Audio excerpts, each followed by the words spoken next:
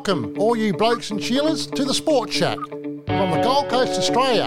In the Sports Shack this week, we're going to talk about some of the sporting topics of the week and go back in time to some of our favourite sporting memories from the past, as well as the news and events, music and film, and lots more. And all from and with our great mate, Paul Tonner. We acknowledge the Yugambeh people, past and present, the traditional custodians of this land of the Gold Coast.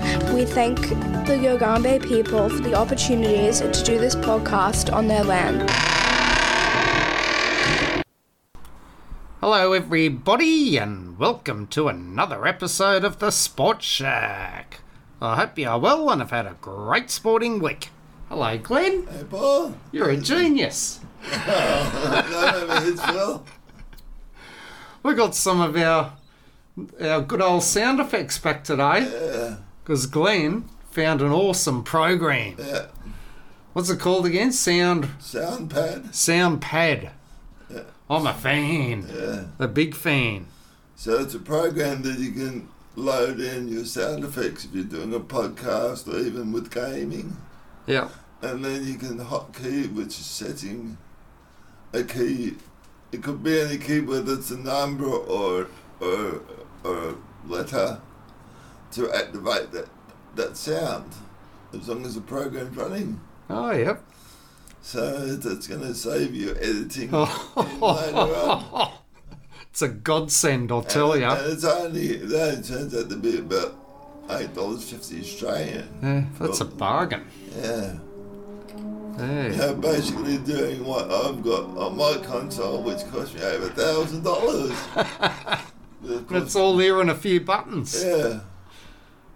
Amazing. What a glorious day outside. Yeah. Here on the beautiful Gold Coast. Not a cloud in the sky. Yeah. Sensational. So how's your week been? Oh, yeah. Pretty interesting. Some ups and some downs. Yeah. Good news and not too good news, but yeah. Yeah, well, the week started all right for me. It started bloody beautiful. You know why? Because of the good old Manchester rain.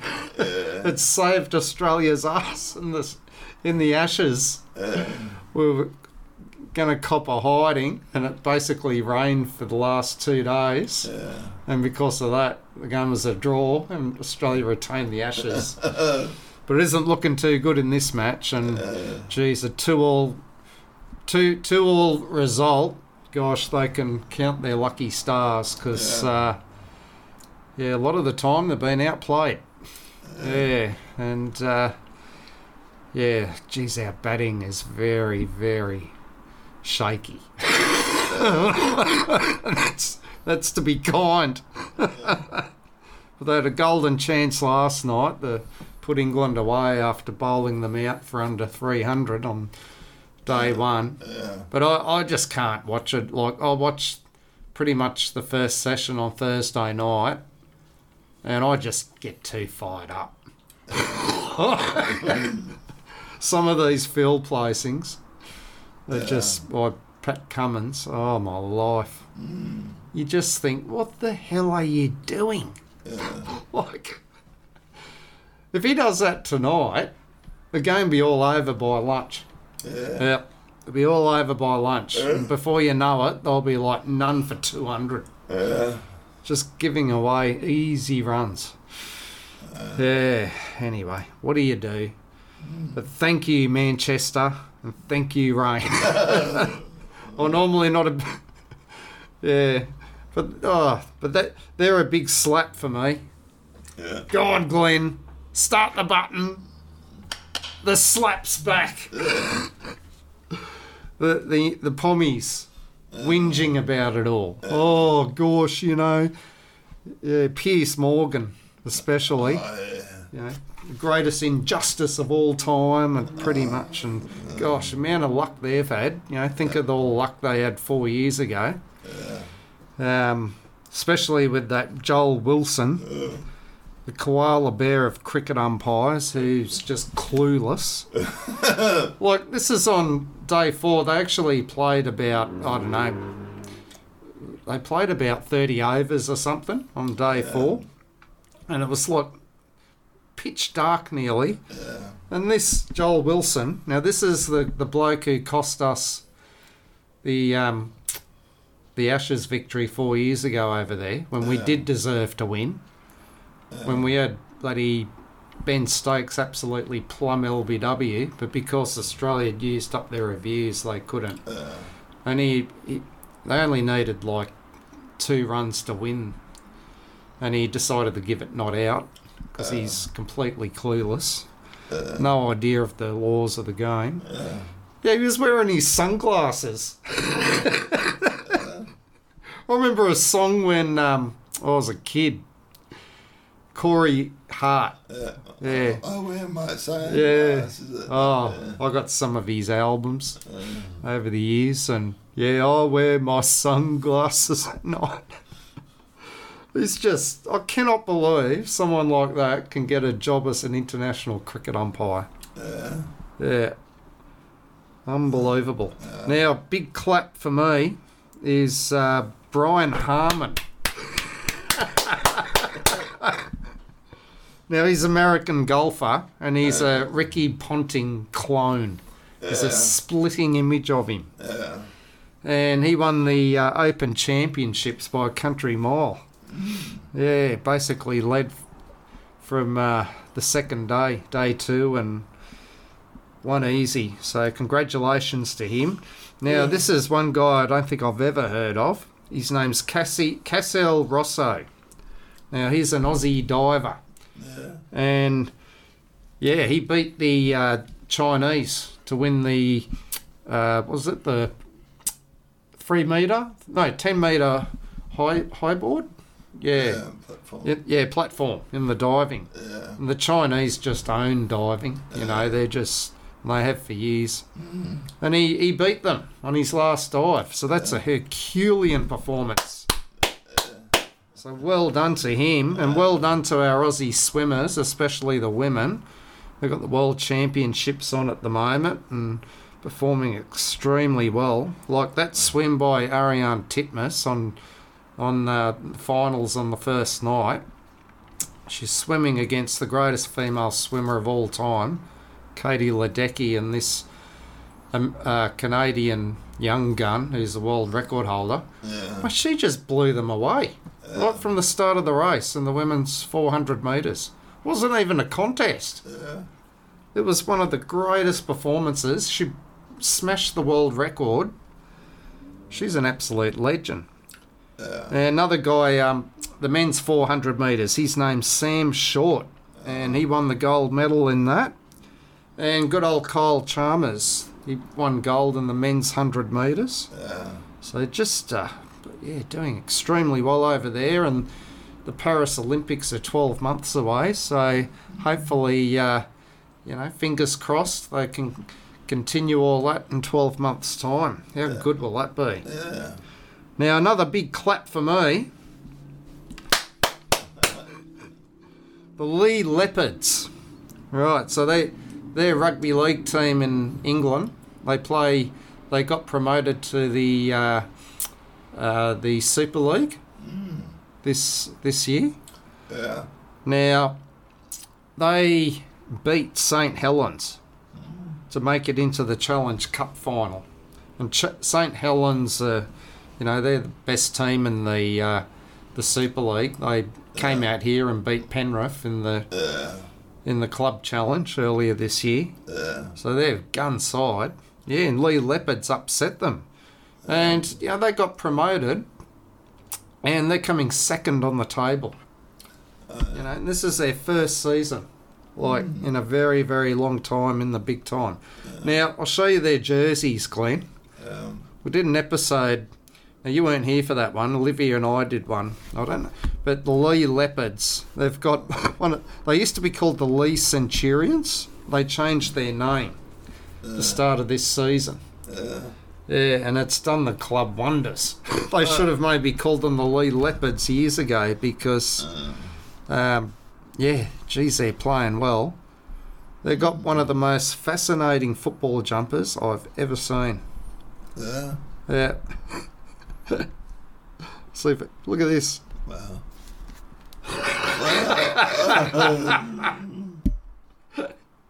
So is that a new jumper? Yeah, Since they changed the name? since they changed the name, yeah. No wonder they're going well, because if you got that coming towards you, Exactly. you'd be going a bit, whoa. I'd be running the other way. Uh, Yeah, gosh. Yeah, so well done to them. Now, I'll move on to the slaps. Well, Parramatta, of course. Give them a big slap. Because, they're just going like a bastard. And they've only got themselves to blame. Got flogged by the Melbourne Storm last night. And, they've just let themselves down this year with suspensions and just stupid decisions, you know. Yeah, so, they won't make the playoffs. They're gone.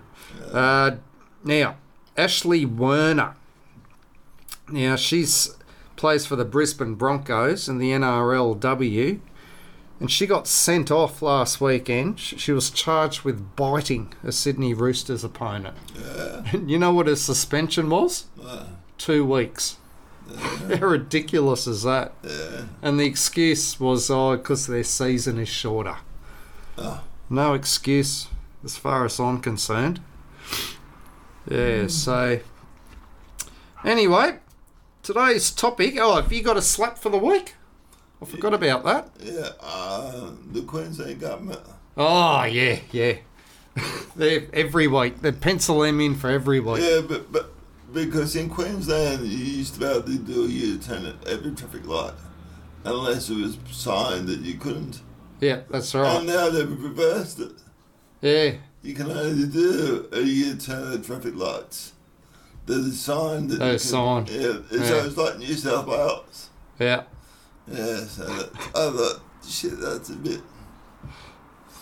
And I found out just the other day that they're the only state that haven't outlawed gel guns. Yeah. Yeah.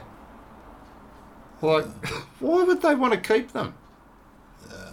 Just ridiculous. Yeah.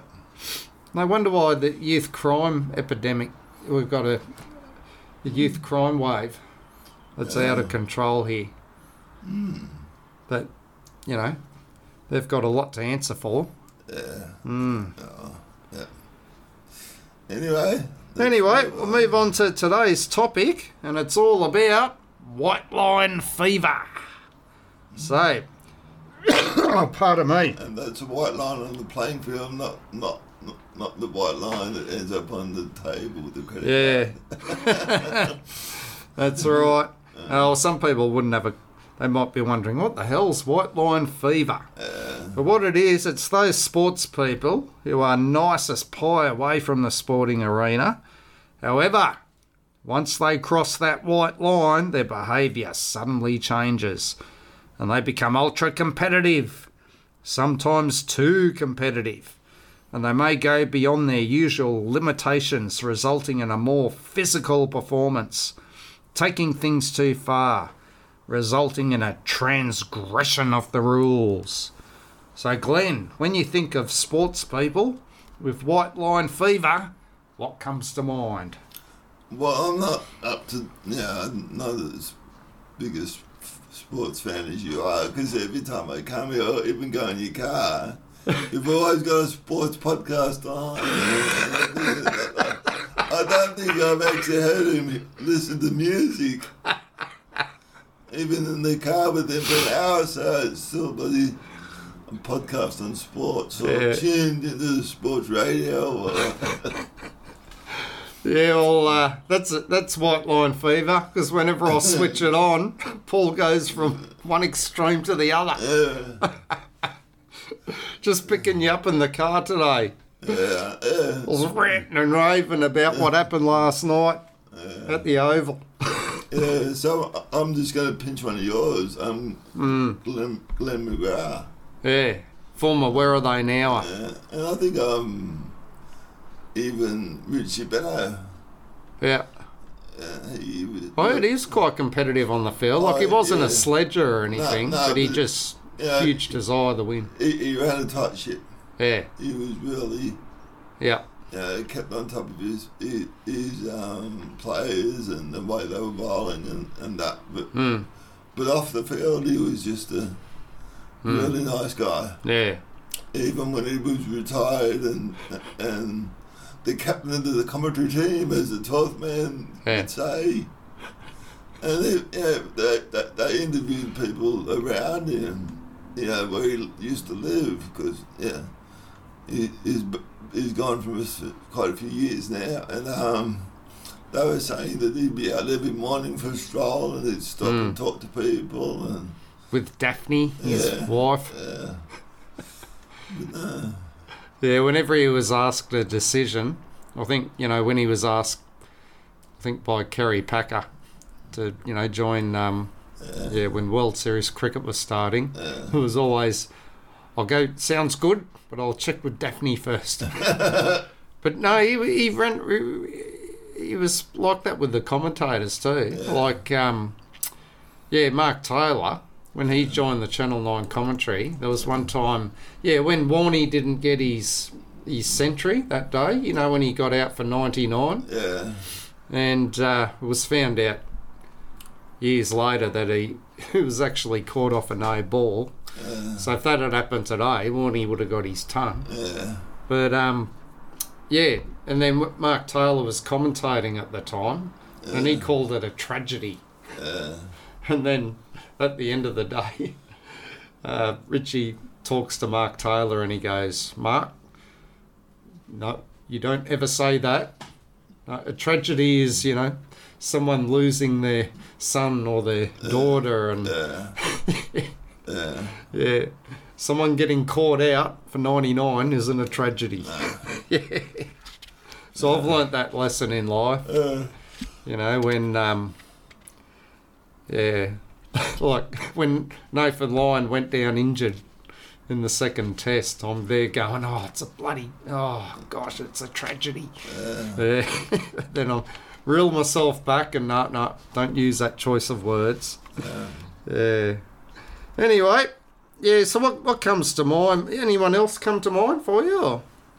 Oh, not at this stage. Yeah, Glenn McGrath for me, and Warney as well. Warney, the nicest bloke in the world off the field. Would always sign kids' autographs. He'd stay there for hours and hours doing it and interact with the public. One of the nicest blokes you'll ever meet. But on the field, my life, he just wanted to win big time. Such a competitor. Sadly missed, absolute legend. Jeez, I miss him. Can I nominate myself? Yeah. Because they were backyard cricket and that. Because I used to get it, a bit of stir up by my father and other siblings a bit. How I'm going to get up first ball and stuff like that. But as soon as I got to the crease, it was a different story. And we had a 2-story house. I used to belt them over the house, and I'd have to go and get them. Yeah, well, I never had white line fever, but if I was on the playing field and someone was sledging me, then it'd turn into white line fever. Yeah. It'd turn into red line fever. Yeah. I'll tell you another guy. Yeah, he Aussie fast bowler Rodney Hogg. Now he was one of Australia's leading fast bowlers back in the late 70s, 80s. And, real competitor on the field, real fiery fast bowler. And he'd get so fired up that he would have, he basically had a punch-up. Yeah, threatened to punch Captain Graham Yallop one day when they were playing England. It was in the 78-79 Ashes. Yeah. And he wanted to take Graham Yallop out the back of the ground. They just got a wicket, and he's there was a game in the West Indies when they were touring there in '84, and Rodney Hogg just didn't like Kim Hughes and his captaincy, And when Rodney Hogg got a wicket, there's an actual photo of it. I've got it on the Facebook page of him taking a swing at Kim Hughes on the field. But, off the field, just the greatest larrikin. Yeah. And I remember when I was a kid, this was 1983-84 season, it was Greg Chappell and Dennis Lilly and Rod Marsh's last Test match. And pretty much the whole day at the Sydney Cricket Ground was washed out. Yeah. And so, you know, I was there with a mate and his dad, and we got to get all, you know, pretty much all the players' autographs. And yeah, and I just remember Rodney Hogg, just the loveliest bloke. Yeah. You know, he'd be chatting to us, saying g'day, and where a lot of the other players would be just, you know, telling you to nick off. And this guy has been on, not one of my favourites. I've spoken about him quite a fair bit. Indian cricket legend Virat Kohli. Now, on the field, you know, we talk about sports people, you know, ones that really get on our nerves, and you know, I've spoken about the ones that get on my nerves over the years, like Serena Williams, and you know, Virat Kohli has been, you know, in the top three. And, you know, just for his ultra competitive, and just India in cricket, you know, being so protected and getting away. That's another slap I didn't mention. How many slaps we got left? I was going to say the... Yeah. Well, the Indian ladies captain, yeah, when they were playing Bangladesh, it was just last week. It was in the one-day series there. I think it was a one-day of 2020. And, yeah, when she got dismissed, she didn't like the decision. Yeah. So she's got a bat and smashed all the stumps over. Yeah. Yeah, and then at the end of the game, when she was getting her prize, she started... she's on the microphone getting stuck into the umpire. Now, if that was someone from another country, banned. Yeah. 1 year ban minimum. Yeah, but nothing. She got like 20% of her match fee or something. Yeah, ridiculous. But no, with Virat Kohli, like, I don't like the way he acts on the field and gets in, you know, the opposition's faces. But off the field, like, they all say he's the nicest bloke you'll ever meet. Yeah. I heard on the Howie games recently, like Mitchell Stark, when he was being interviewed, he was saying Kohli's the nicest bloke in the world. He's complete opposite to what he's like on the field. Complete opposite. And then even on the field, like at the 2019 World Cup, you know, when Steve Smith and Warner had come back from that sandpaper ban, and they were copping all that abuse, you know, from the English fans, and yeah, they were playing India one day, Australia, and that when they played India, and the Indian fans are just getting into it. Like Virat Kohli was batting, Steve Smith is fielding, and the Indian spectators, like especially this one part of the crowd, they're just abusing the hell out of Steve Smith. Virat Kohli stopped the game, and he's walked over to where all these thousands of spectators are, and he's told them to show respect, and you know, and they behave themselves. That's good. Yeah, and Steve Waugh too. Well, what is he good for? Yeah, real competitor on the field. Yeah, you know, super ultra competitive. But off the field, you know, you think of all that charity work he's done, especially over in India. And, you know, one of my sisters met him earlier in the year when he had that his book launch. You know, and she just said he was just the best bloke. You know, couldn't have done more for her. And Aussie Leighton Hewitt, come on! The former great Aussie tennis player. Yeah, real competitor on the court. And used to rub opponents up the wrong way, but I always had the time of day for him. I just loved him. I loved his competitive spirit. You know, imagine if, what's his name, Kyrgios, had the same sort of drive that and passion that Leighton Hewitt had. That's why I just adored the bloke, you know, because he was so, you know, had such a passion for competing for his country, and never ever knocked it back, you know. Even when he retired, he even went and filled in for them one day playing doubles. Yeah. Even when he was captain, just... Yeah, and off the court he seems like a nice bloke. You see him in those ads. And now Stuart Broad, the England cricket player, I've never liked the way he carries on the field, but you see him interviewed and seems like a nice bloke. And Curtly Ambrose. Yeah, gosh, he was mean ass during his playing career. Never said boo to anyone. Never gave interviews. And now that he's retired, I've never known a player, a sportsman who's mellowed so much. And, he's always, much more open to the media, lovely, friendly guy, loves his music, plays in a band. And rugby league, you look at Michael Ennis. Now, they used to call him Ennis the Menace because he was such a pest on the field and always, annoying the opposition players and sledging them non-stop through the game. But off the field, just seems like he's a lovely family man. He's on Fox Footy. He has been on that ever since he retired. And, just the complete opposite to what he was like on the field. Yeah. And Anthony Mundine. Yeah. Like the former rugby league player, and gosh, how many world titles did he win in boxing? About 3. Yeah.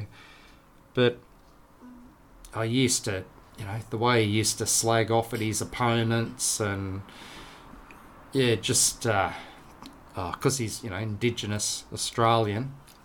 Everyone was against him. He didn't get picked in the New South Wales team because he was a Aboriginal player, where half the team were Aboriginal. But then when he goes and converts to Muslim. Yeah, that's right. But he made all those comments about when September 11 happened that the Americans deserved it. They had it coming, and which I think years later he regretted. But off the away from the sporting arena. They say he's really shy, quiet, great with the kids, does a lot for charity. Yeah. And Tino Fasumalawi. Now, he's the Gold Coast Titans rugby league captain. And he's a real, you wouldn't want to tackle him on the field. Just a real competitor. But off the field, and I've seen him down where the Titans train, not far from where we live here. And just a lovely bloke. I remember one day I was there and he just comes up, says, "G'day, how's it going?" I was watching them when they were training. Yeah. But he's been suspended for about 3 or 4 weeks, and it was just ridiculous. Like he got suspended for shoulder charging. And it wasn't a shoulder charge at all. He just went to go in with his arm and tackle. Jeez, they're just so pedantic with these bloody rules, the NRL, aren't they? Yeah. Rightio, we'll move on to our quiz time. It's quiz time. Oh, it's back. Right. And we've got the thinking music, so we don't have to And the thinking music's back too. You beauty. You don't have to put up with my singing and sound effects. Playing of shocking instruments. Yeah. Now, Livy's not here today, Miss Livia, but she'll be back next weekend. And guess what next weekend is?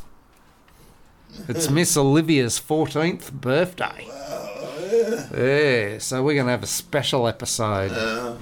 Stand by for that. So, we've got 5 questions this week.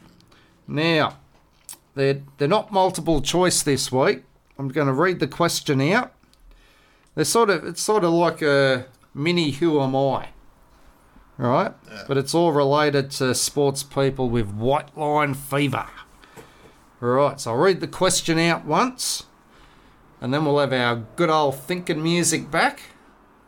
And then I'll give the answer. Right, question number 1. What is the name of the Czech female tennis player who is known as a fierce competitor She's a 2-time Wimbledon singles champion and is described by fellow competitor Madison Keys as, quote, one of the nicest people I've ever met, end of quote.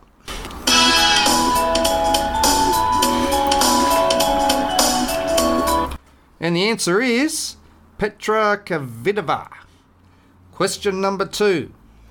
What is the name of the very eccentric former American basketball player who is known for his tattoos and piercing, was a fierce competitor on the court, is friends with the Rocket Man of North Korea, however, was shy off the court and always had a soft spot for kids?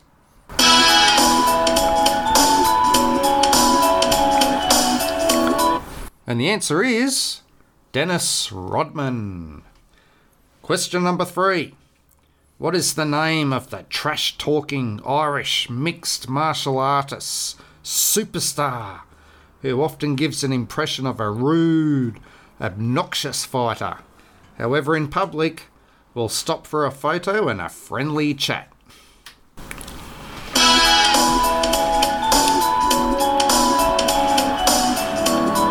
That's an easy one. The answer is Conor McGregor. Question 4. What is the name of the well-known South American footballer who is known for biting players on the field, however away from the field has a humanistic side to him, handing his training top to a young girl after he accidentally hit her in the face with a football? And he plays football with youngsters in Uruguay, letting them win.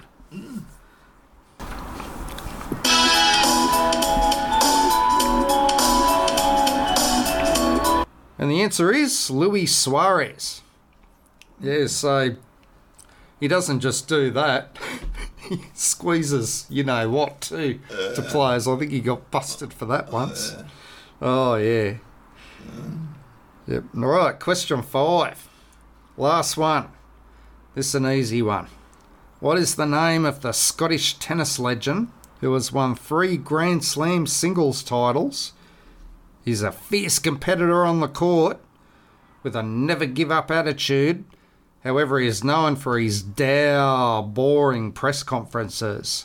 However, away from tennis, is intelligent, mild, pleasant and thoughtful, with a sense of humour and cares about others.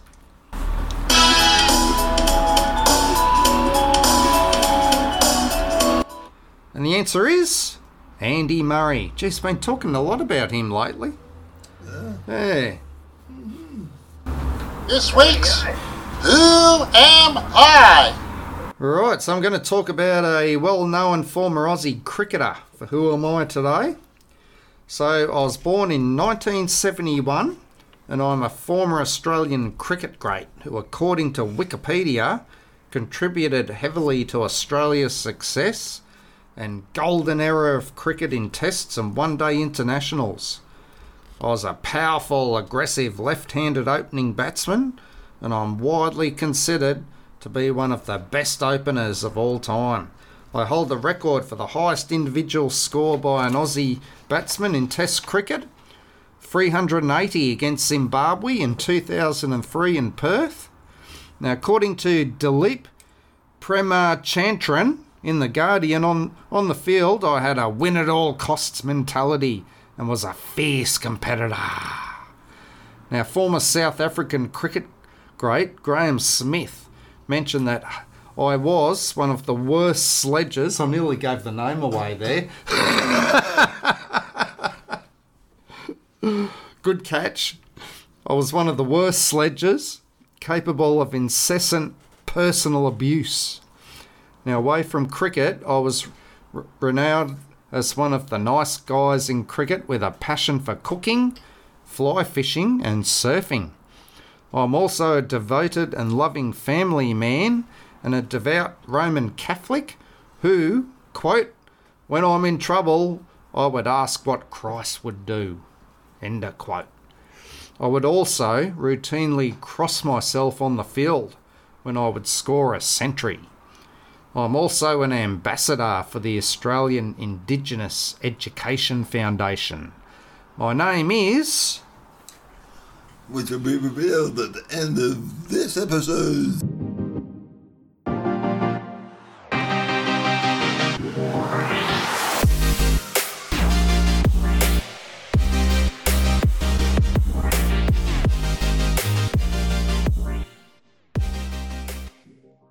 Right, so I'm going to talk about some other sports people with white line fever now briefly.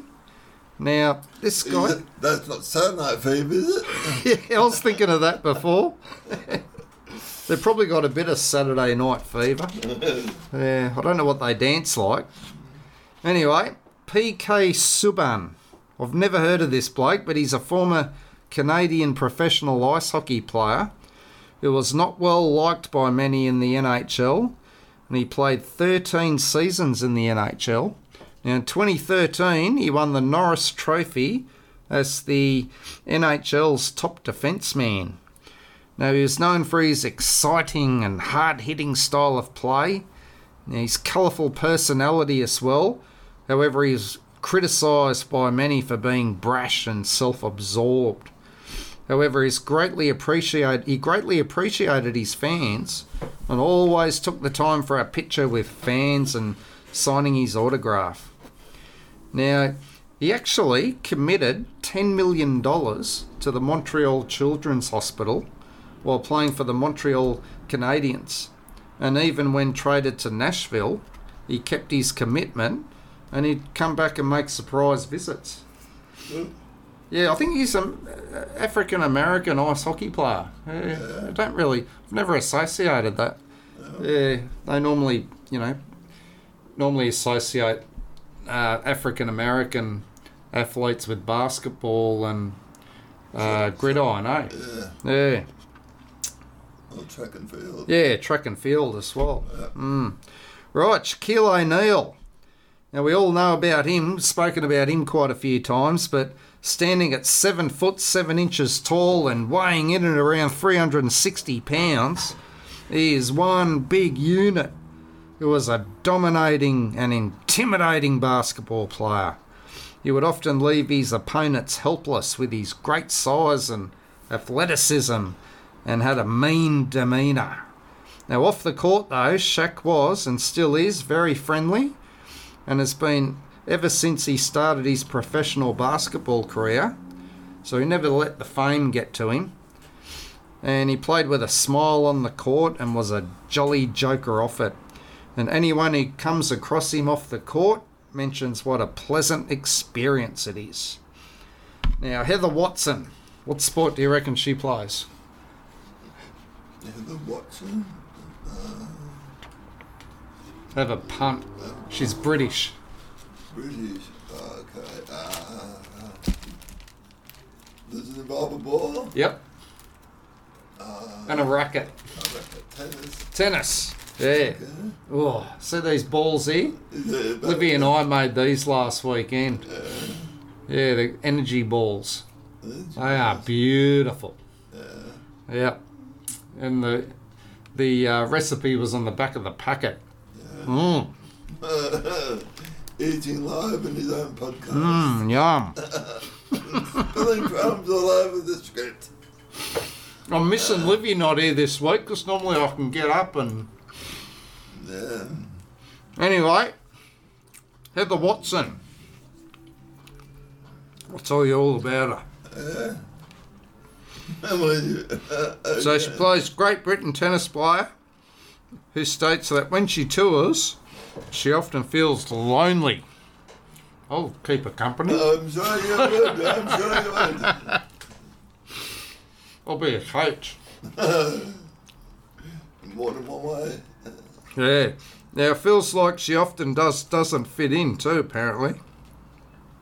However, Watson mentions that she really has only 2 other players on the tour that she calls friends. And one of them is her doubles partner. Now, many people see her as distant and cold, but in actual fact, she's completely the opposite and is very friendly. She's always open to giving an interview with the media and has a very close relationship with her mother, who she often tours with. And she's always complimentary of her opponents. What do you think? Do you think sports people are obliged to give interviews? Yeah. Yeah? I suppose so. Yeah. To give their side of the view, or especially if they hold it. They can get fined in a lot of sports, like in tennis, if they don't give an interview. Like the NRL at the moment. Did you hear about that? Well, they've had a media ban for the past month or so. Because there's a dispute going on with the Players Association and the NRL, over pay and all this. Just ridiculous, They've got it so good. They get like 9 weeks holiday in between seasons and, hundreds of thousands of dollars they get paid. And this weekend they're hiding the NRL logo when they run onto the ground. Yeah, it's just gone too far. I don't know if you've seen it in your Facebook feed, but you may see a video of girls holding one breast. It's in protest to a decision that was made in, I think it was the US, where this lady took this janitor to court for assault. And the judge deemed that holding his hand on the woman's breast for 10 seconds wasn't classified as assault. Right? Sexual assault. Really? Yeah, so there's a campaign to, those videos you see that women holding one breast for 10 seconds is in protest about that decision. Yeah. So what do you believe, like I did, that any sort of touching of an area? Yeah, well, I believe in respecting one's personal space, definitely. Yeah. Like, I don't even like someone getting too close to me. But that decision, what does that, expand off to? I can get away with it. There'll be guys going around and going, 1, 2, 3, 4, 5, 6, 7, 8, 9, and I'm right. But they'll dispute it. No. You got it. That wasn't right. You didn't press the stop clock. But these stupid decisions, it gets out in the community and people start taking advantage of it. Yeah, exactly. Anyway, that's my rave on it. Yeah, it's a fine line, isn't it? Yeah. Just say if you're on a train and you lose balance and you actually put your hand in the wrong spot. Well, if it's not done on purpose, that's understandable. But I think that, if someone's grabbing you somewhere in private parts of 10 seconds, well, I think that's definitely not accidental. Oh, yeah, I totally agree. Yeah. Have you ever seen the movie Holiday, I think it is, or something? It's a spin-off to, remember the Chevy Chase at Lampoon Holidays? Oh, yep. Well, this is one movie where the kids were growing up and they were taking their kids for a trip to Wally World. But the son had grown up to be a pilot. Hey. And the pilot he was there talking to some passengers, and they hit some air turbulence. And, he gets lost on balance, and he gets down and grabs both her breasts, and he gets up and apologise. Then hits another pocket, and he lands face down between her legs. So that was sort of a bit over the top, but anyway. Perfect timing, eh?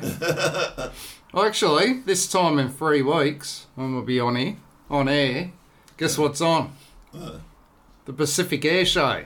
Yeah. It's the biggest air show in the world. Yeah. So we're going to have planes flying everywhere, here, there and everywhere above the shack here. Yeah.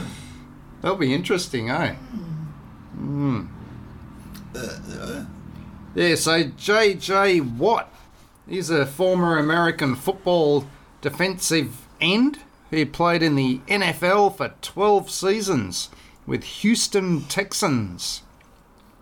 That's a great nickname, isn't it? Houston Texans. I think they would have come up with a better one than that. We all know Houston is in Texas.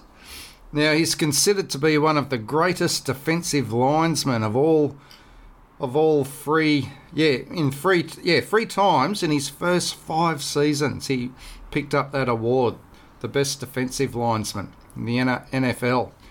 Now, in 2017, was named the Sports Illustrated Sportsman of the Year.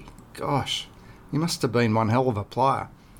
Now, he was a tough defensive player on the field and a heart of gold off it. Now, when Houston suffered the devastating effects of Hurricane Harvey, Watt set up a relief fund and raised millions of dollars. Because initially the plan was only to raise a couple of, thousand. Yeah. Ended up raising millions. Yeah. Yeah, great achievement. And he was great with the fans too, always taking the time to sign autographs and chat with fans.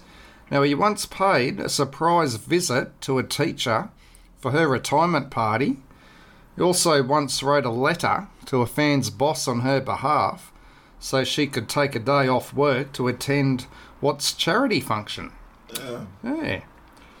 Right, we'll move on to our Where Are They Now? Just wanted to mention something about the fundraising here this was quite a few years ago, but radio station on the Gold Coast, Hot Tomato, a lady rang up, to let them know about they were fundraising for this girl that needed to go to the States for the operation. And they were raising something like, I think it was around $60,000. Yeah. So, she rang up the radio station, Hot Tomato, and breakfast show, and they interviewed her, and by the time the show finished at 9 o'clock, they'd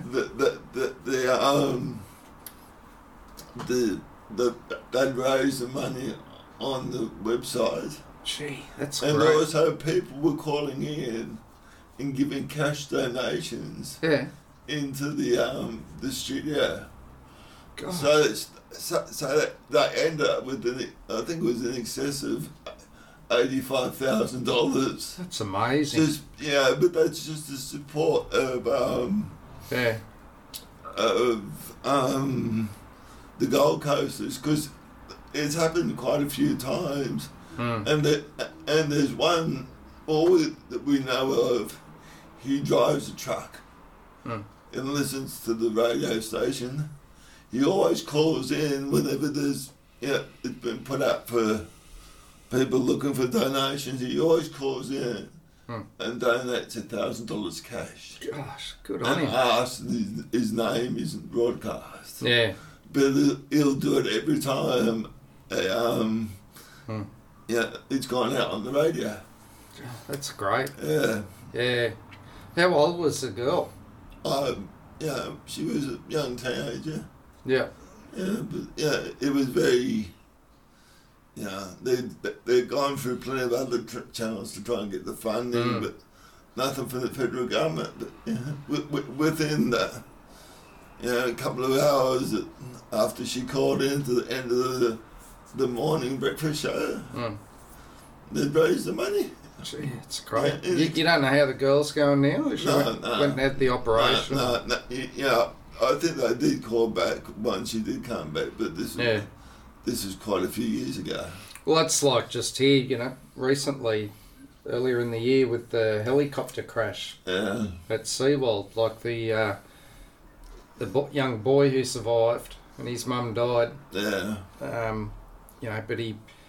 But he's had to have multiple operations. Yeah. He had you know, I think, some of his limbs amputated. Yeah. And, just the amount of wonderful money that people raised for him and his dad. Yeah, because in the media, the Gold Coast does get a bit of a bad rap. Exactly. But when you're living here and you get to know the people, it's totally different. Exactly. To what you see on the media. Yeah. Anyway. I totally agree. Yep. Yeah. Where are they now? You're almost gone. I think we've run out of... Oh, we've run out of our where are they now? Oh, okay. Where are they now? We're getting there. He'll be back next week. Don't you worry about that. Right. So we're going to talk about a well-known former rugby league player. Now, we spoke about this guy in our very first episode. When was that? 3 or 4 years ago? Yeah. He got a mention. In that very first episode we did, Paul was talking about his memories of sport in the 1970s. Yeah, so it was a long time back, but I do remember this man, Les Boyd. I used to call him the baby-faced assassin. Because he was like not someone you'd want to run onto on a rugby league field. Yeah. Because he was as tough as they come.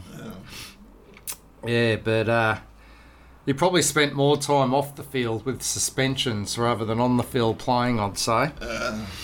But he's very well worth talking about. You know, whenever I think of white line fever, this man first comes to mind. Because, but I'll explain why. So, well, I just thought of one person that doesn't have white line fever. Yeah. And that's Rex Mossop. Oh, yeah. Because he's both the same on the field as off the field. Yeah. Well, he was white line fever, non-stop. Yeah. Like, he used to arrest people on his street, didn't he? Oh, yeah. When they were... Yes, these people decided to... Because he lived across the road from this beach. Clothes ops on the beach. Yeah. And he went off.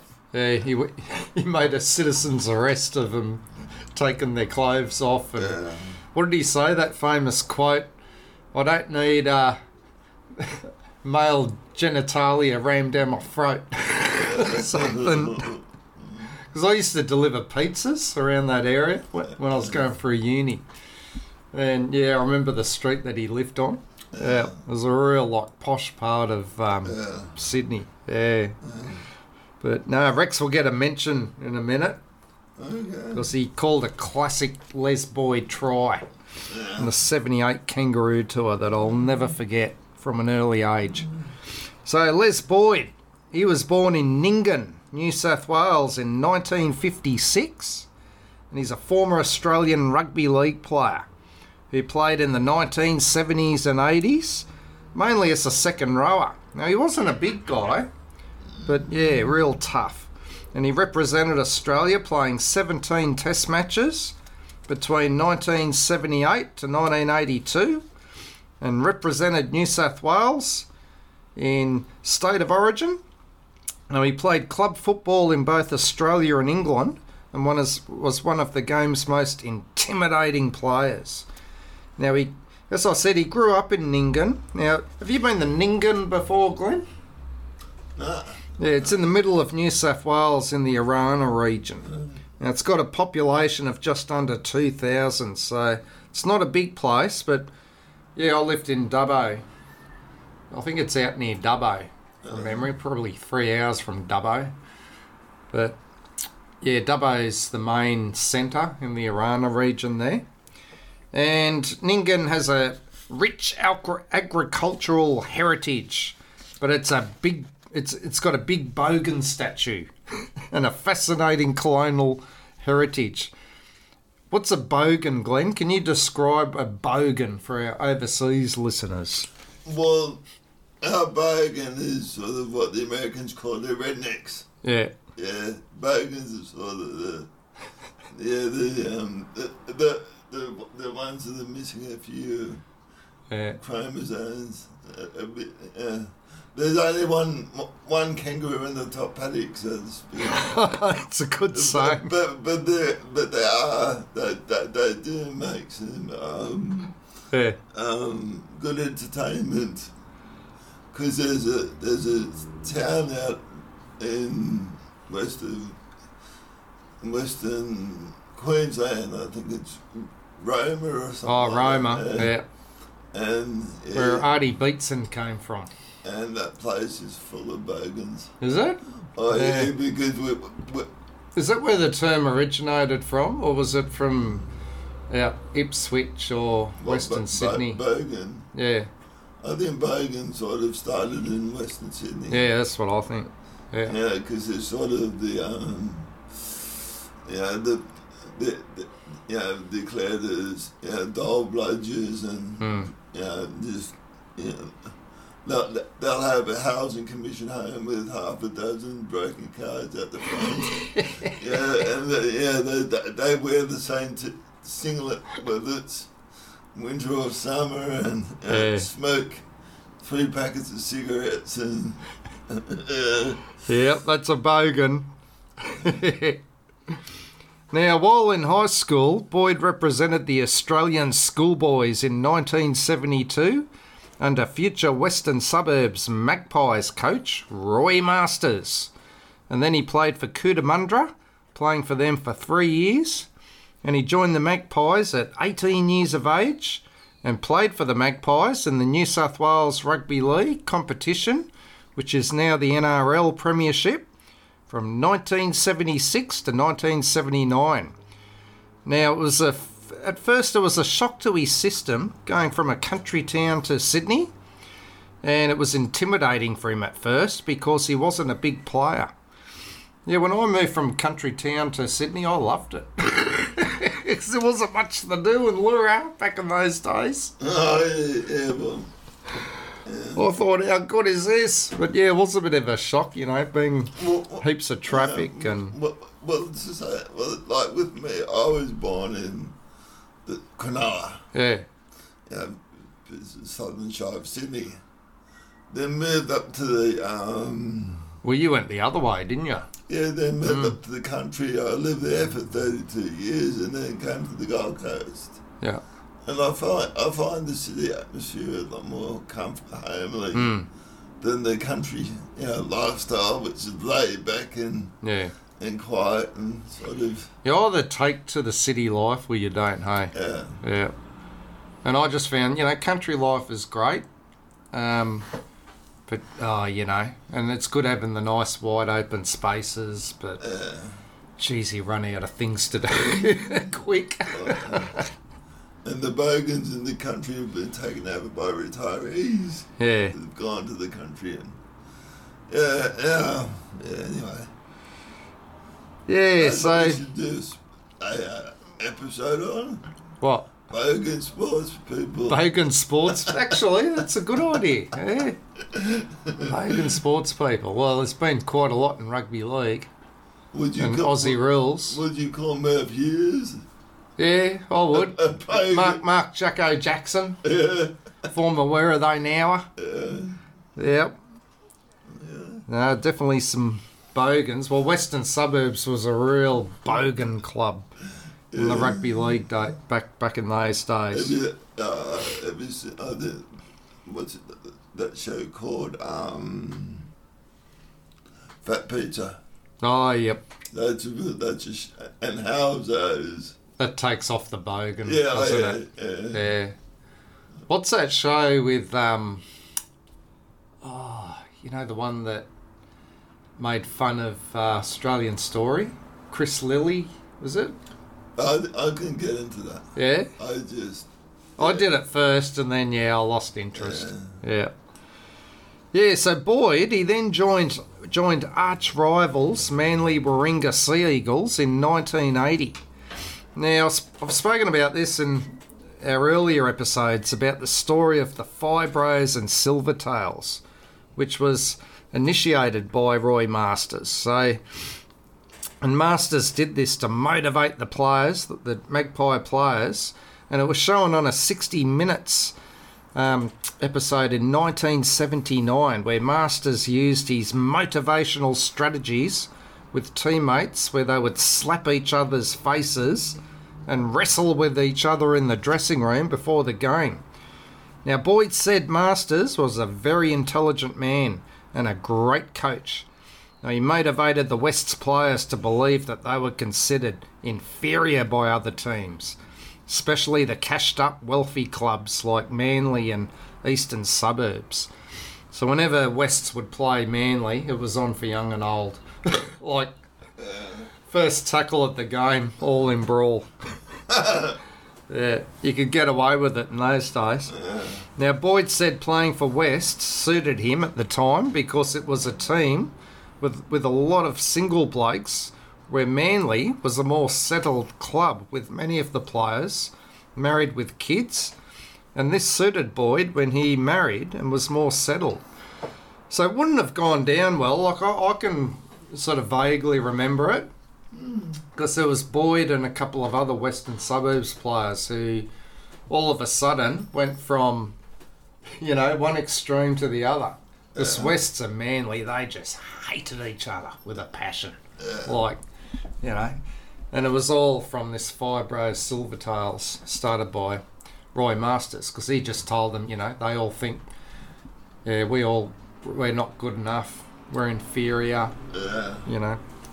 we can get trot all over. And John Dorothy was another one who went from Wests over the Manly in 1980, and oh boy, that's an episode we're going to have.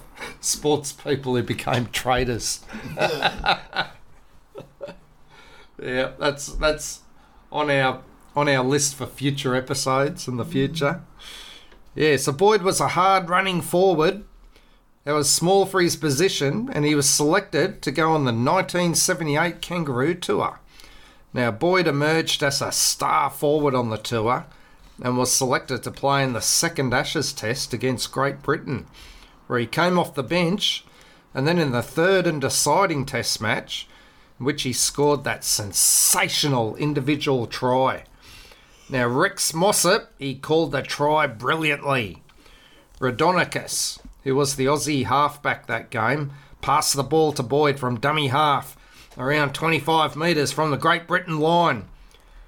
Rex Mossop, quote, Boyd, running magnificently. He's capped them. It's a try and a half. He's cut them to shreds. That is a crazy try. I tell you, he was like a runaway locomotive. He has torn the heart out of the English pack, and they should all get down on their hands and knees and pray to God that they are not castigated. End of quote. What was that, castigated? Yeah, well, when I think he first of all he said castigated, and then I meant castigated. Rex goes, is it castigated or castigated? I've never heard that word. Get your thesaurus out, Glenn. It's a Rex Mossopism. Castigated. Thesaurus time. Google. I think it's castigated, but it's one of classic Rex Mossop's speech. I'll ask Google. Let's see if Google castigated. Is it castigated? Yeah. It's a spelling lesson. Now, Boyd played for Australia before he played for New South Wales, and he was proud of what he achieved playing for his country. It's amazing how many rugby league players have done that over the years. What is castigating? Yeah, they've played for Australia before their state. Use castigate when you mean to reprimand in an especially harsh way. If you accidentally spill coffee all over your sister's favourite sweater. No, I had it right. The spelling was right. Castigate. It means especially harsh. Reprimand in an especially harsh way. Well, that Pommy forward pack in 1978, I'm sure they got castigated when they got back to the at half time by the Great Britain coach. Yep. Now in 1980, Boyd successfully sued Mirror Newspapers Limited for publishing an article which stated that Boyd was, quote, fat, slow and predictable. Boyd played in both Test matches against New Zealand in 1982, and later that year was part of the Invincibles side that went through Great Britain and France undefeated in all tour games and Test matches. Now, Boyd played all 3 Test matches out of position in the front row. Now, he scored a try in the first Test in Hull and was sent off in the second half for kicking Great Britain's Lions hooker, John Dahlgreen, who had kicked Boyd first in the tackle. However, it was missed by both the touch judge and the French referee. And BBC commentator Ray French called Boyd's retaliation a vicious kick, even though he either missed or decided not to call Dahlgreen's kick. Now, that's one thing I've noticed with, the British commentators, like especially in cricket and rugby league and rugby union, they are just so biased. I've never come across... Well, the New Zealand commentators are very biased, but a lot of them. But the British ones, gosh, yeah. Michael Vaughan isn't the former English cricket player, yeah, great English cricket captain. Yeah, but oh gosh, especially the rugby league ones. Oh, Rex wasn't biased, was he? Rex, Good. yeah, he'd tell it what he thought. That's for sure. He wouldn't hold back. But when it came to Manly, whenever he was commentating a Manly game, he was always very biased, wasn't he? Yeah. Even if Manly was getting flogged, he'd still be having a go whinge about Manly's been done by hard by and stuff like that. Yeah, definitely. Yeah, but I'll never forget that night when Monday Night Football started in the mid-'80s. Rex Mossop was calling. He was one of the co-commentators, I think, and yeah, they used to have like a mascot. It was dressed up like an emu, this massive emu on the sideline. And he said, if I see that thing again, I'm going to get a gun out and shoot it. Yeah. Oh, he's a legend, Rex. Now, Boyd's send-off did not affect the result of the match, with Australia winning easily, 27 points to 6, and retaining the Ashes. And they've retained the Ashes since 1978. Unfortunately, there are no more kangaroo tours anymore, the last being in 1994. And that's mainly, because of the schedule now. They just don't have the time, and you got the emergence of all the Pacific Island nations now.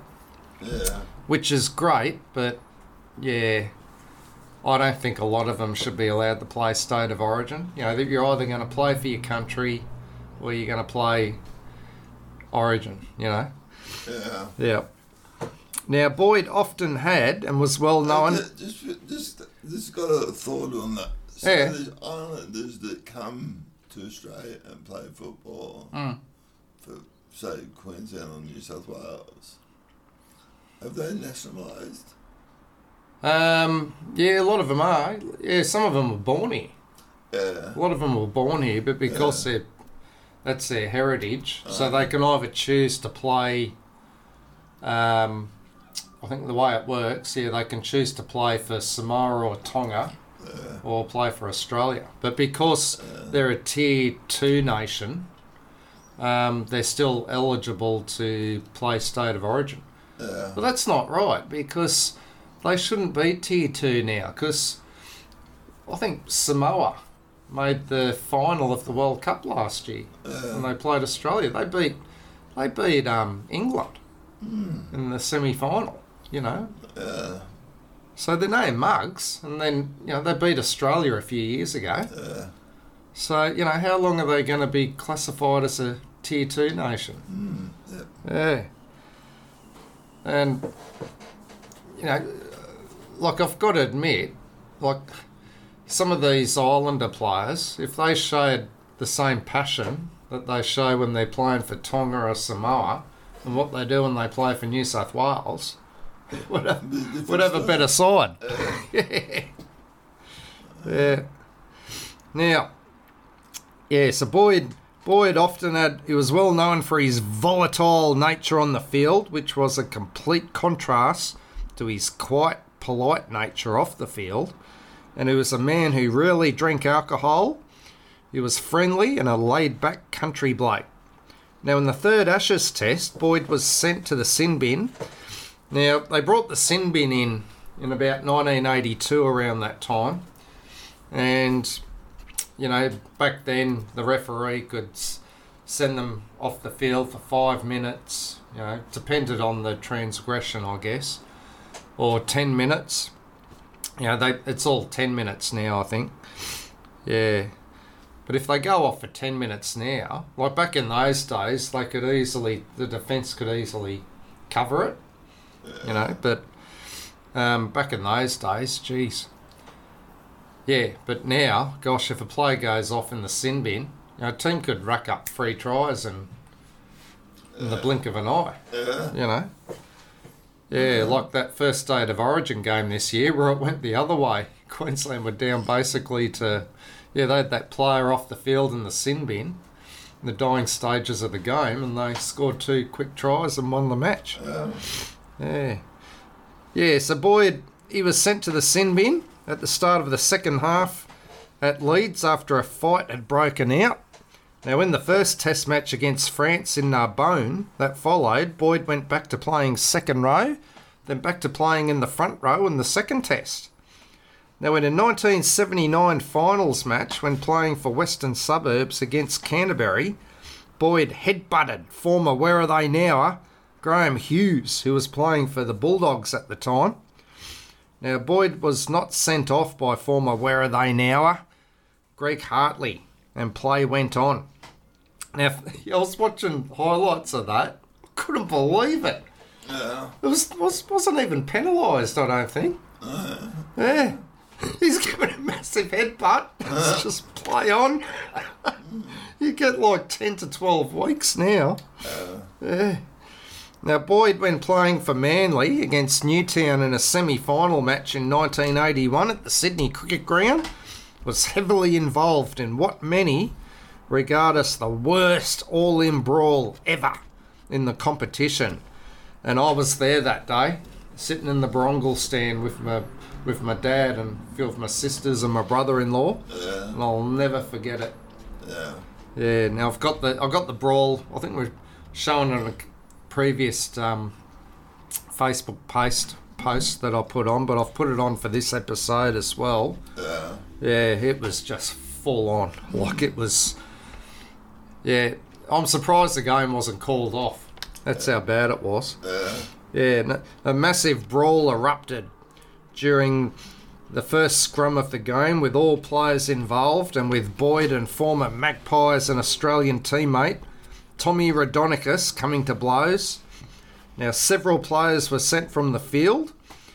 Now, the main one was Steve Bowden, and he was a prop forward for Newtown that day, and Manly prop forward, he was a New Zealander, Mark Broadhurst, and Bowden's headbutted him a few times, and you know, had him in a headlock on the ground, and he's bashing the tripe out of him.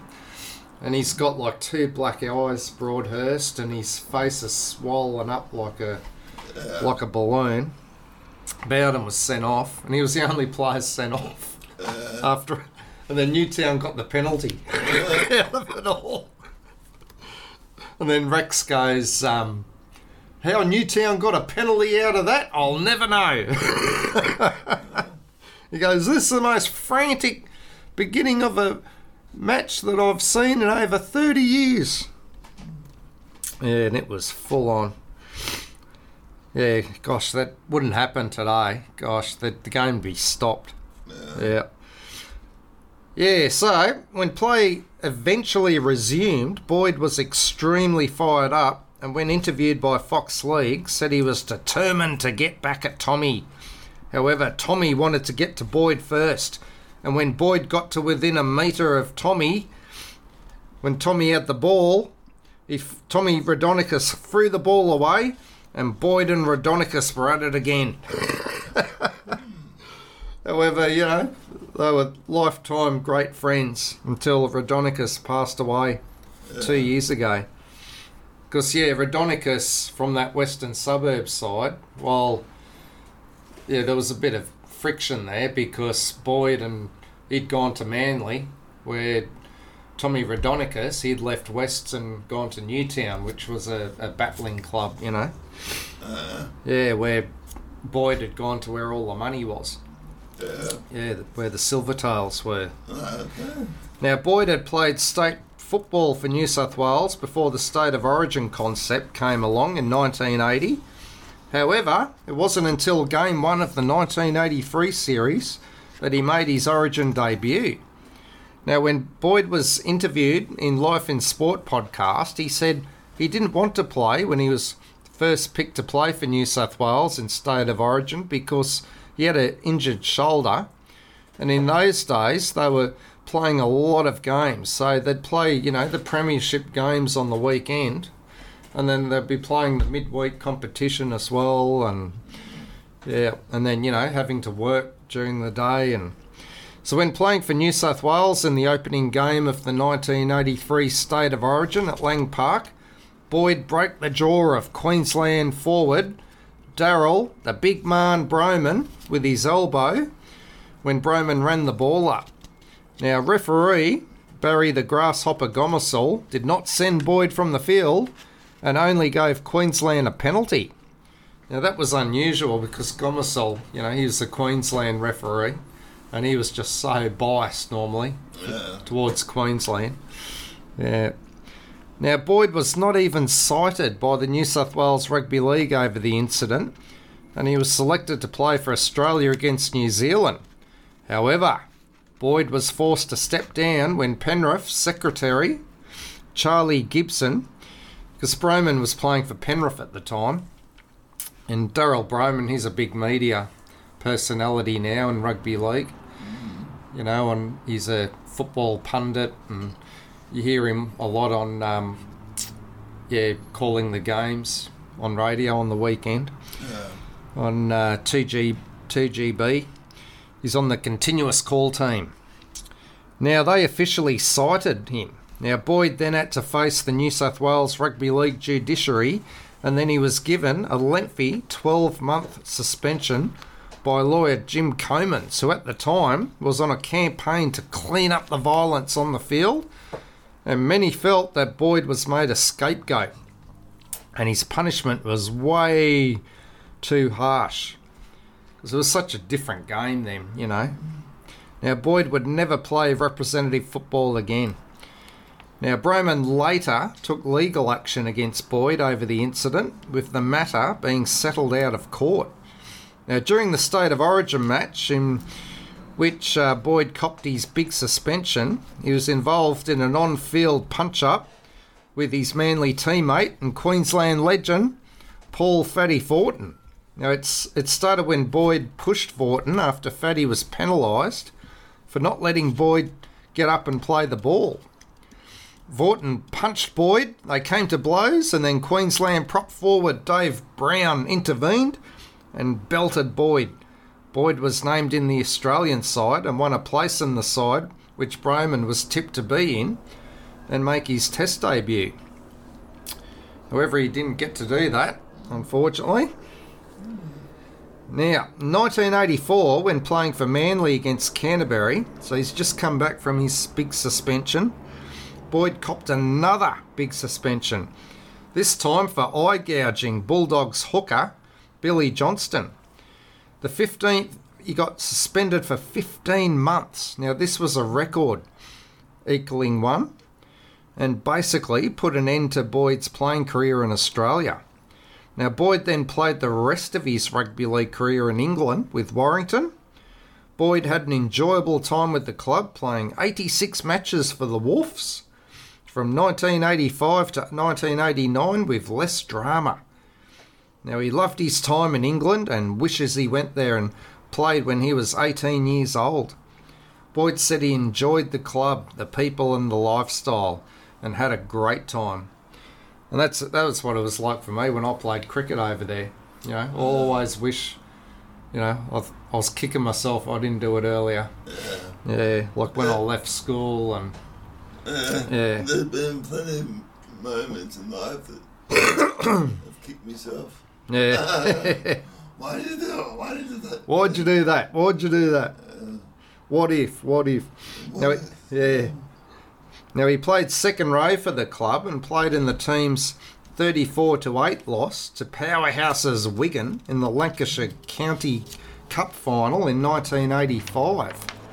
Now, Boyd was man of the match in Warrington's 38 points to 10 victory over Halifax in the Premiership final of the 1985-86 season at Elland Road, Leeds. Because they used to play, they play over the summer now. They have for years. But back in those days, they would play in our, when it was our summer. So a lot of the Australian players had finished playing the Australian season, right? And then they'd go and play the English season. So they're basically playing 12 months of the year. Now, Boyd played left prop in Warrington's 18 points to 4 defeat by Wigan in the John Player Special Trophy final the following season at Bolton. Gee, they have a lot of competitions over there. Wonder if a lot of those competitions are still going. Now, he retired in 1989 and believes he could have gone on for another few more years and got into coaching. However, coaching wasn't really his thing, and he had businesses back in Australia and decided to come back home. His wife enjoyed her time there too, so did the kids who went to school there for a couple of years. Now, in the year 2000, Boyd was awarded the Australian Sports Medal for his contribution to Australia's international standing in rugby league. In 2004, Boyd was named in the Western Suburbs Magpies Team of the Century. And yeah, I used to love those days back in the late 70s, early 80s. You know, because that Blue Mountains train, it would go past Lidcombe Oval. Yeah, to and from Sydney. And on a Sunday afternoon, you'd try and get a train that would be going past Lidcombe Oval at that time, so you could watch some of the game while the train was going past. But I still to this day, I love going past Lidcombe Oval on the train. Just brings back so many fond memories of those good old days. Now, Boyd played 68 games with Wests and 75 games with Manly. And Wests, they still play in the New South Wales competition. So that's the feeder competition to the NRL. And they play some of their games at Lidcombe Oval, actually. Now, he scored 58 tries throughout his career with all three clubs he played for. Now, Boyd said playing against the Eastern Suburbs Roosters, which are now the Sydney Roosters, were the club he had the biggest challenge against out of all the clubs. And this was due to their many international players, they just seemed to buy everyone. Now, Les Boyd, let's look at what he's doing today. Now, he's now 66 years of age and currently works as a rep for Lion Nathan in the Riverina region of southwestern New South Wales.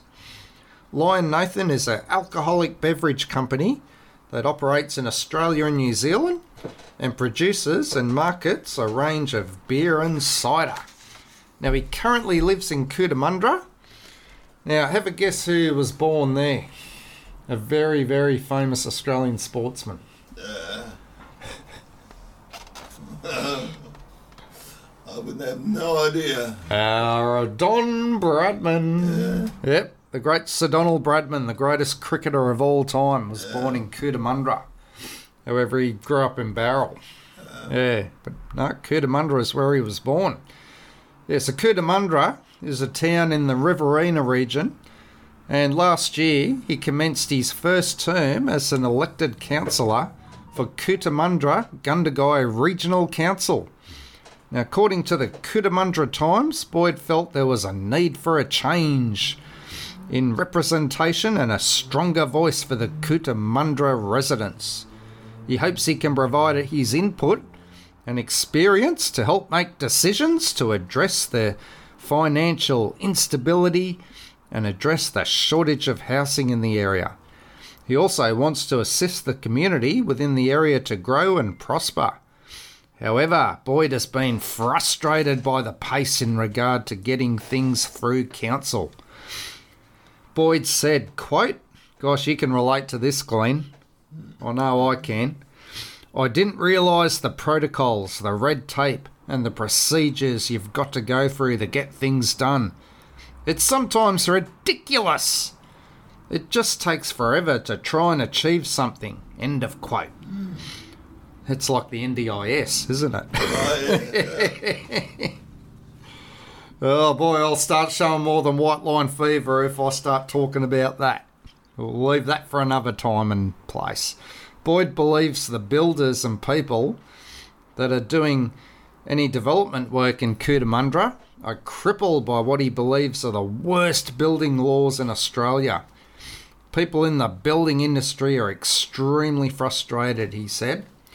Now, Boyd said he wouldn't run for council again if it stays the same way it is. Because what they have now, they've got a merged council of Cootamundra and Gundagai. What's Gundagai famous for? Sheep, isn't it? Yeah, dog on the tucker box. Yeah. I've never been to Gundagai. Yeah. Now, he said there is animosity between the two communities, and Gundagai people want things done for their community, and Cootamundra want things done for their community. So they're poles apart. Now, in the recent State of Origin series, New South Wales coach Brad Fittler recruited Boyd into the Blues camp with the aim to fire the team up before the opening game of the series. However, it didn't seem to work. Now, Boyd's brutal tackle on Daryl Broman has become part of State of Origin folklore, and Boyd regrets what happened and said he never went out to deliberately hurt anyone, and it was a spur-of-the-moment thing. Now, he has got a few regrets from his career.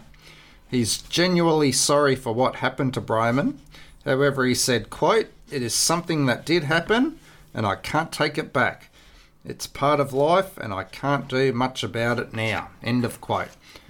Now, when interviewed in the Life in Sport podcast, Boyd mentioned that he and Broman have not spoken since that incident 40 years ago. It's life, he said. He's got his life and I've got my life. Whatever happened, happened. End of quote. Boyd is still great friends with his former coach, Roy Masters, who made the trip out to Cootamundra for the opening of Les Boyd Oval in 2014.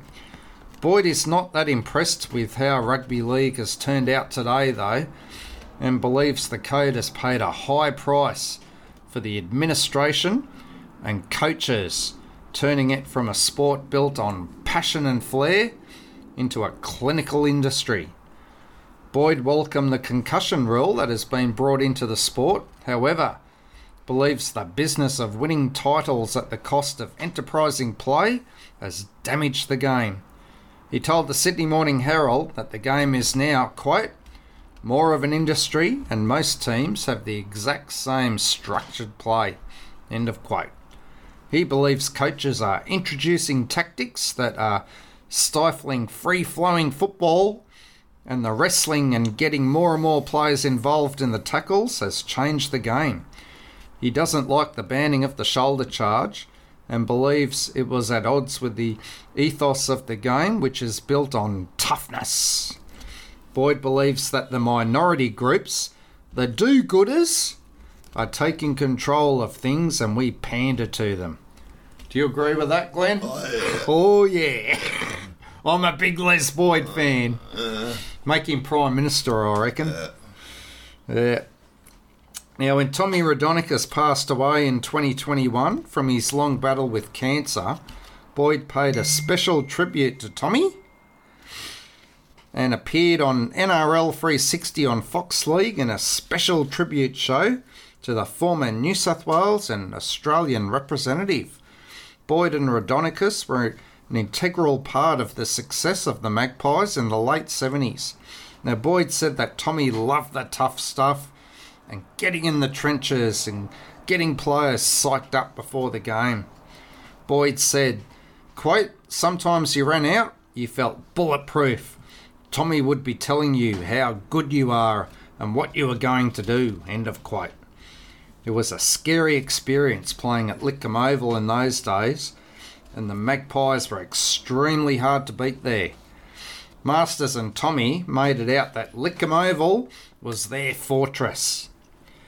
Now, Boyd today, he loves a T-bone steak and a salad. If he had a superpower, he would like to be Superman.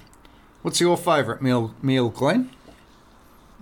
Okay, I was going to say something unclean, but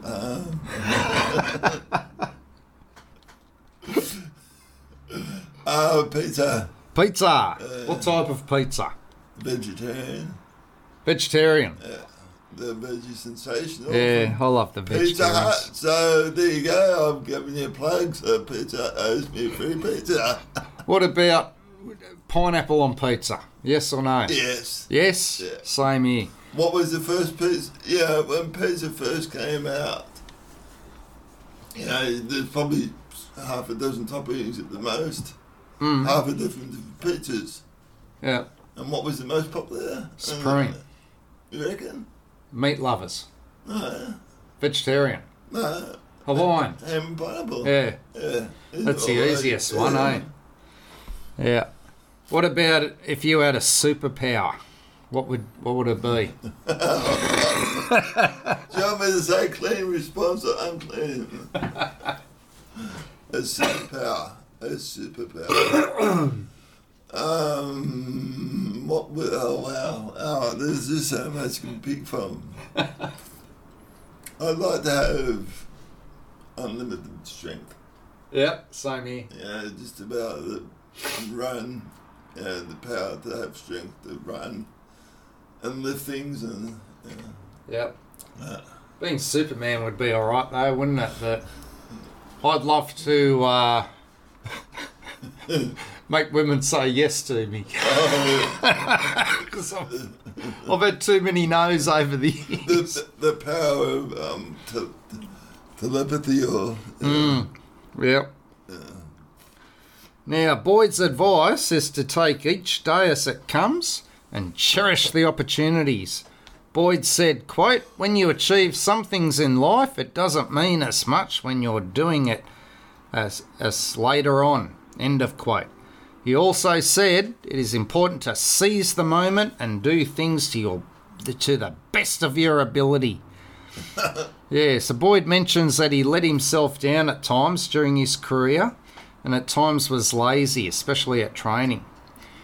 Yeah, so he mentioned one time, there was one player back in the early 80s there, Phil Blake. Now, he played for more clubs than Slim Dusty, but oh boy, he was like, he came onto the scene playing for Manly as a teenager, and he was well known for his chip and chase tries and just a brilliant attacking player, and he could have been anything, Yeah. And he had a long career, but I remember, Boyd was saying that he pulled him aside one day when he was young and said, you could be anything, but you're wasting your talent. Yeah, and about 10 years later, I think, Phil Blake came back to Les Boyd and he said, yep, you're right. Yeah. So, that's the story of Les Boyd.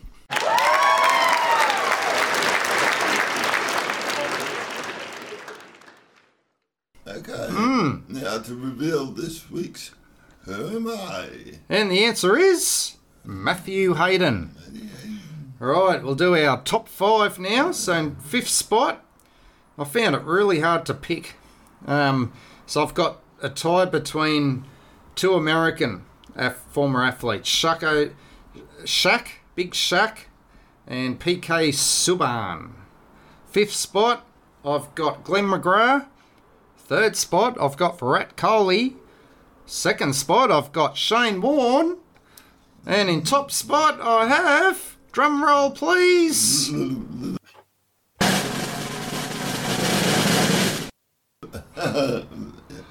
now, where are they now from today? The baby-faced assassin, Les Boyd. Who was your number one, Glenn? Shane Warne. Yeah.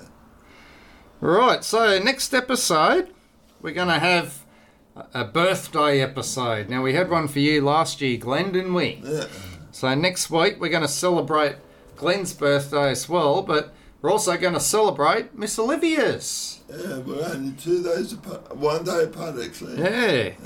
So we're going to talk about some famous sports people who were born on the 4th of August. Yeah. Last year we spoke about some that are born on your birthday, but not just some sports people, some well-known personalities. Yeah. And I was quite surprised by it. Yeah. Anyway, thanks for joining us today.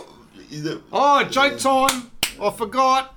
Okay, I've got 2 jokes here. He's got 2 rippers, apparently. Yeah. Hit me with it. The phone rings, this lady answers the phone, and on the other end is this deep, seedy voice, heavy breathing, saying, I bet you've got a tight ass with no hair. And she says, you're right, I do. He's sitting on the couch.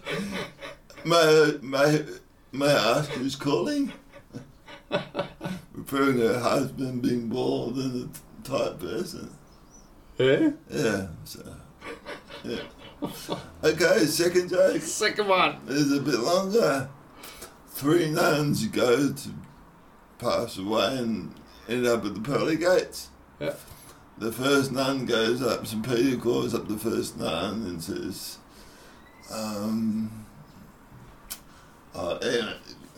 we'll get a brain freeze here. Ask the nun a question. Who turned water into wine? And he said, the nun said, Jesus.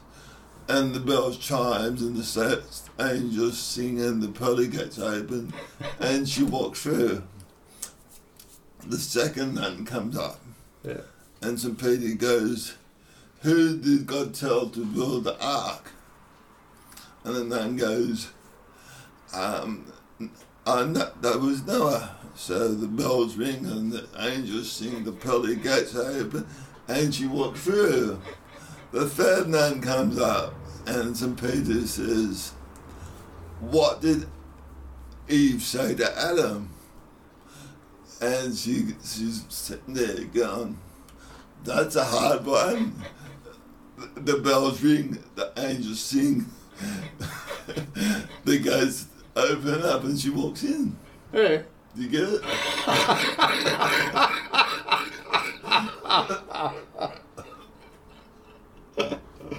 Oh dear, oh dear, oh dear.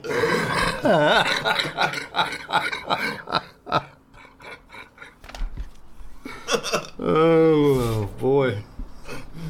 One of your best. I